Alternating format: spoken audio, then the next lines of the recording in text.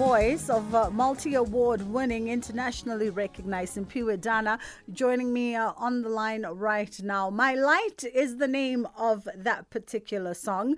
It's so good to be talking to you this morning. Good morning, Miss Dana. Good morning, Siswam, and it's lovely talking to you too. Sorry, this is my morning voice, in case you don't know. No, we love it. We love it. Very husky, very, some might say rather sexy. Oh, lovely. We hope that you've entered the new year in a good, positive energy. Yes, I did. And on Monday is my birthday, so ndicela nje nithi halala. Oh, halala. Happy birthday in advance for Monday. Happy birthday in advance. Very exciting news. Yourself and, of course, yet another really internationally acclaimed individual, Gregory Maqoma. You guys teamed up last year to produce Moya. And might I say, every review that I read last year, whether it was from theater goers, theater critics, or just dinosaurs that had come out to support, everybody said what an incredible production and what an incredible show it was. And I remember talking to Gregory on opening night on my show, and the two of you had just really created something that people said was worth every cent, every rand, and worth the repeat. How did that particular collaboration come about? Because you've collaborated with Gregory before on previous projects.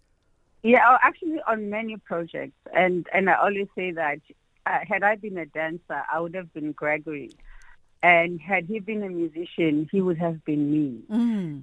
How there's so much synergy when you work together. We don't even have to talk. We literally are in each other's minds. It's truly amazing. And Umoya, I mean, when it came out last year, was it because you hadn't been on stage through COVID, right? I guess no one's been on stage in COVID. You've taken almost like a COVID hiatus, but you had been working on some music. And was that the music that you presented on Moya? Yes. So I don't write like on a regular basis. So when I do, then I'm stuck in studio every day for like 2 years because that's how pedantic I am. But the whole Moya project was premised on my mom's passing. So when I feel emotionally overwhelmed, I find healing in going into the studio, and that's what I did, and that's how Moya came about. Yeah.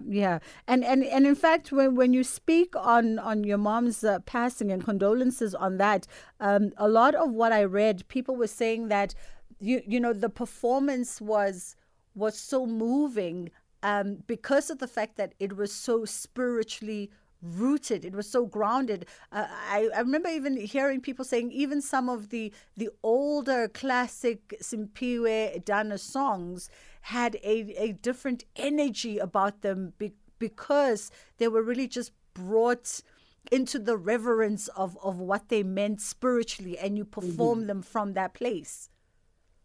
Well, so what we did is that we went, Utiti and I, we went into the original music before it was produced and all of it. We went to my acapellas, and we found a way to express them how I had written them originally.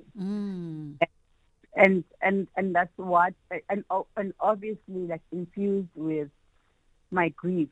And that's what people responded to. We literally went to, I had to find my acapellas from when I first wrote Zandisile, the album, and the consequent albums after that. And that's what people responded to. We also went, my Culture Noir album, for instance, which I have done at home. I mean, all of my songs, I do them at home. But particularly Culture Noir is when I flexed my muscle when it comes to producing even the instrumentals or the instruments in the sound. Like Maine, Inkwenkwezi, like all of these songs that, people did not necessarily know how they originated. We went down to the basics. And that resonated with people a lot. It actually was a surprise for me, because I had people coming on the first night and then wanting to come on the second night, come even on the third night. I had friends calling me, like, asking for tickets because they were sold out. Now I had to run around instead of preparing for the show, getting them these tickets. It was a lovely surprise for me. Getting that kind of response. But I think it's also a testament to the relationship that you have, with your dinosaurs, and the community that you've built around your music. Because a lot of people, and this Moya really was a labor of love. If you know Simphiwe, you know that she likes to work very closely with those that are close to her. And I think there is a trust factor there as well.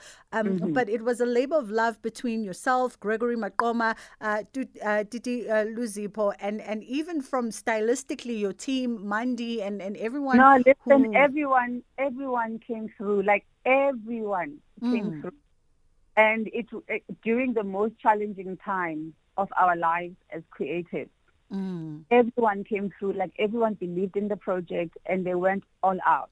Everyone, including the backup singers, the people that, like the band, the instruments, the lighting guy, the sound guy, like, everyone was so invested in this project, and I think it's because it resonated with what they were going through as well.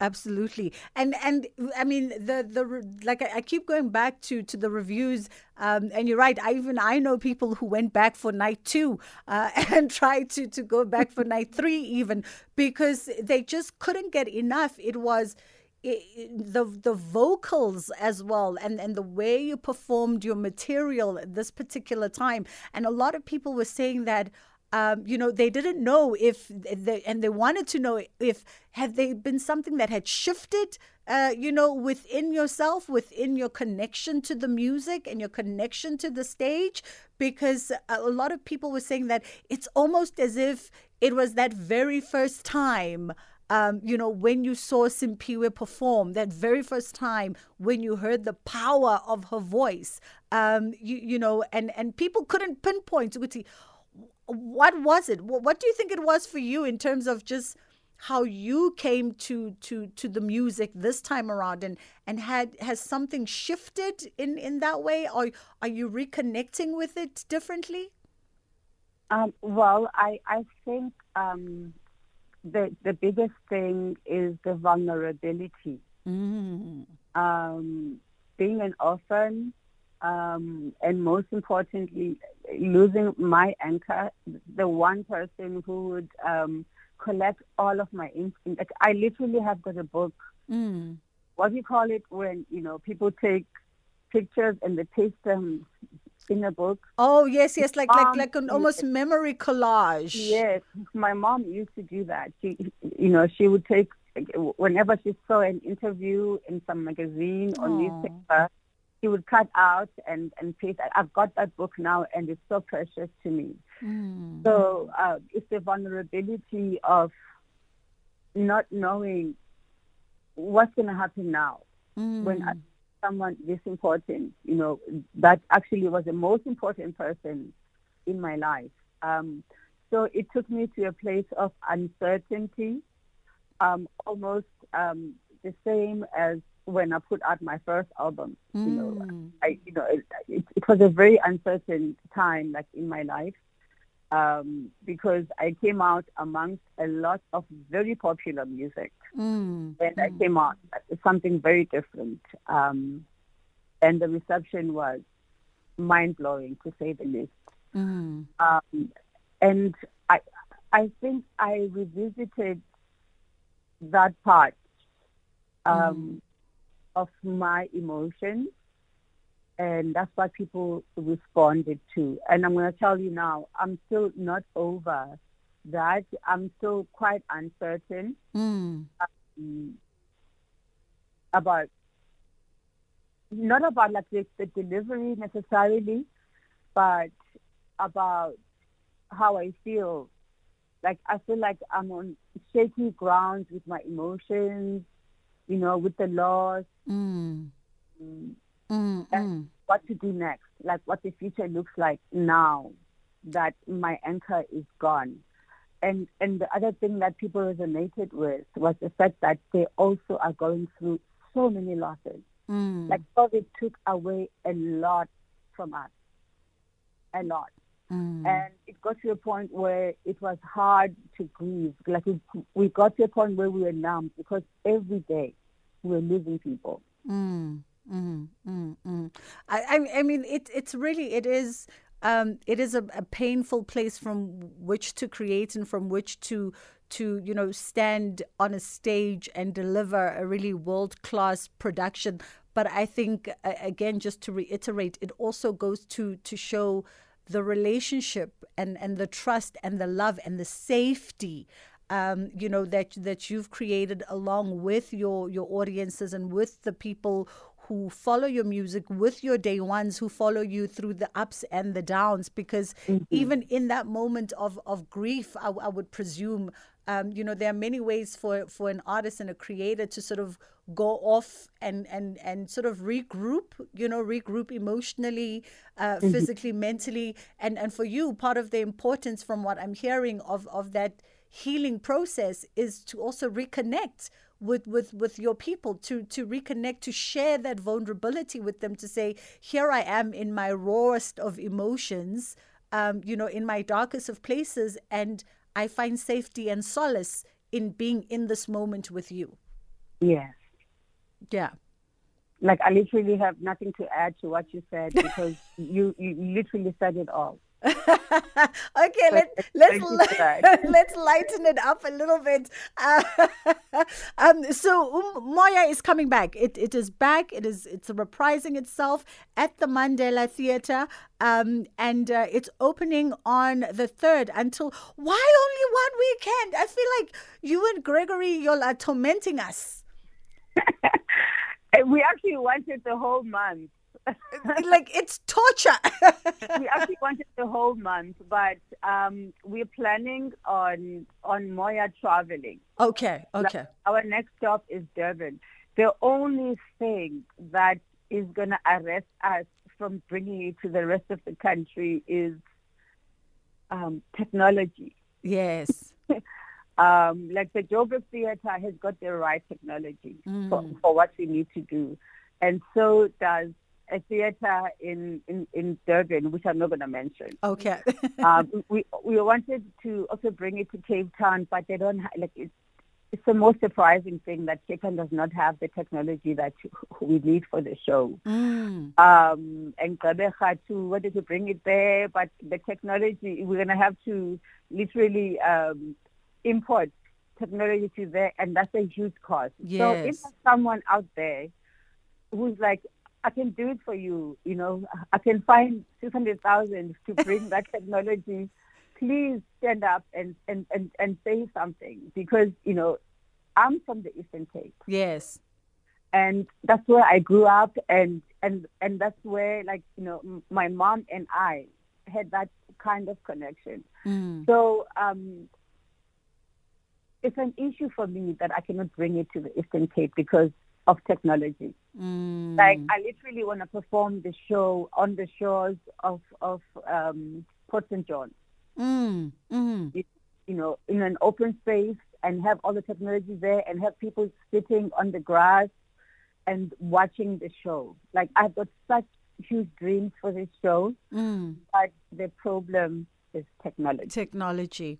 Well, listen, Simphiwe, in the meantime, while we wait for somebody to say, okay, let me see what the challenges are and how I can plug into resolving them so we can bring Moya to the rest of the country, we will gladly take this one weekend in March at the Mandela at the Joburg Theatre. The show is opening on the 3rd and it's running until Sunday the 5th.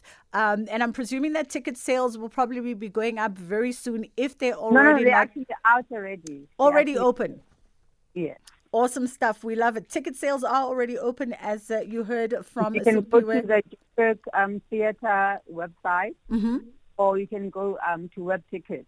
Fabulous stuff. Fabulous stuff. And I will just put it out there because, you know, the international borders are now open. Travel is now open. That whilst you and Gregory and Titi prepared the 2022 run of the show, Joburg ticked, Durban in the pipelines, Cape Town will see who can rise up, and the Eastern Cape who can rise up. Let's just put it out there to say, you know, the rest of the continent awaits to experience Moya. Thank you so much. And please, from your mouth to God's ears. And there we go. Thank you for taking the call this morning. That was Simphiwe Dana chatting to us this morning on the Jet Set Breakfast. It's 3 nights only at the Mandela at the Joburg Theatre. You heard it, from the 3rd until the 5th of March. The tickets are already open via the Joburg Theatre website, or you can go to Web Tickets to procure your early bird tickets. Don't say we didn't warn you. Literally, if you Google the show last year, it was sold out. And a lot of people were clamoring to get, to see night 2 and even night 3. I kid you not. It is time for us to wrap things up. Take a little commercial break. And then on the other side of this, we're going to wrap up the show with Kids Corner.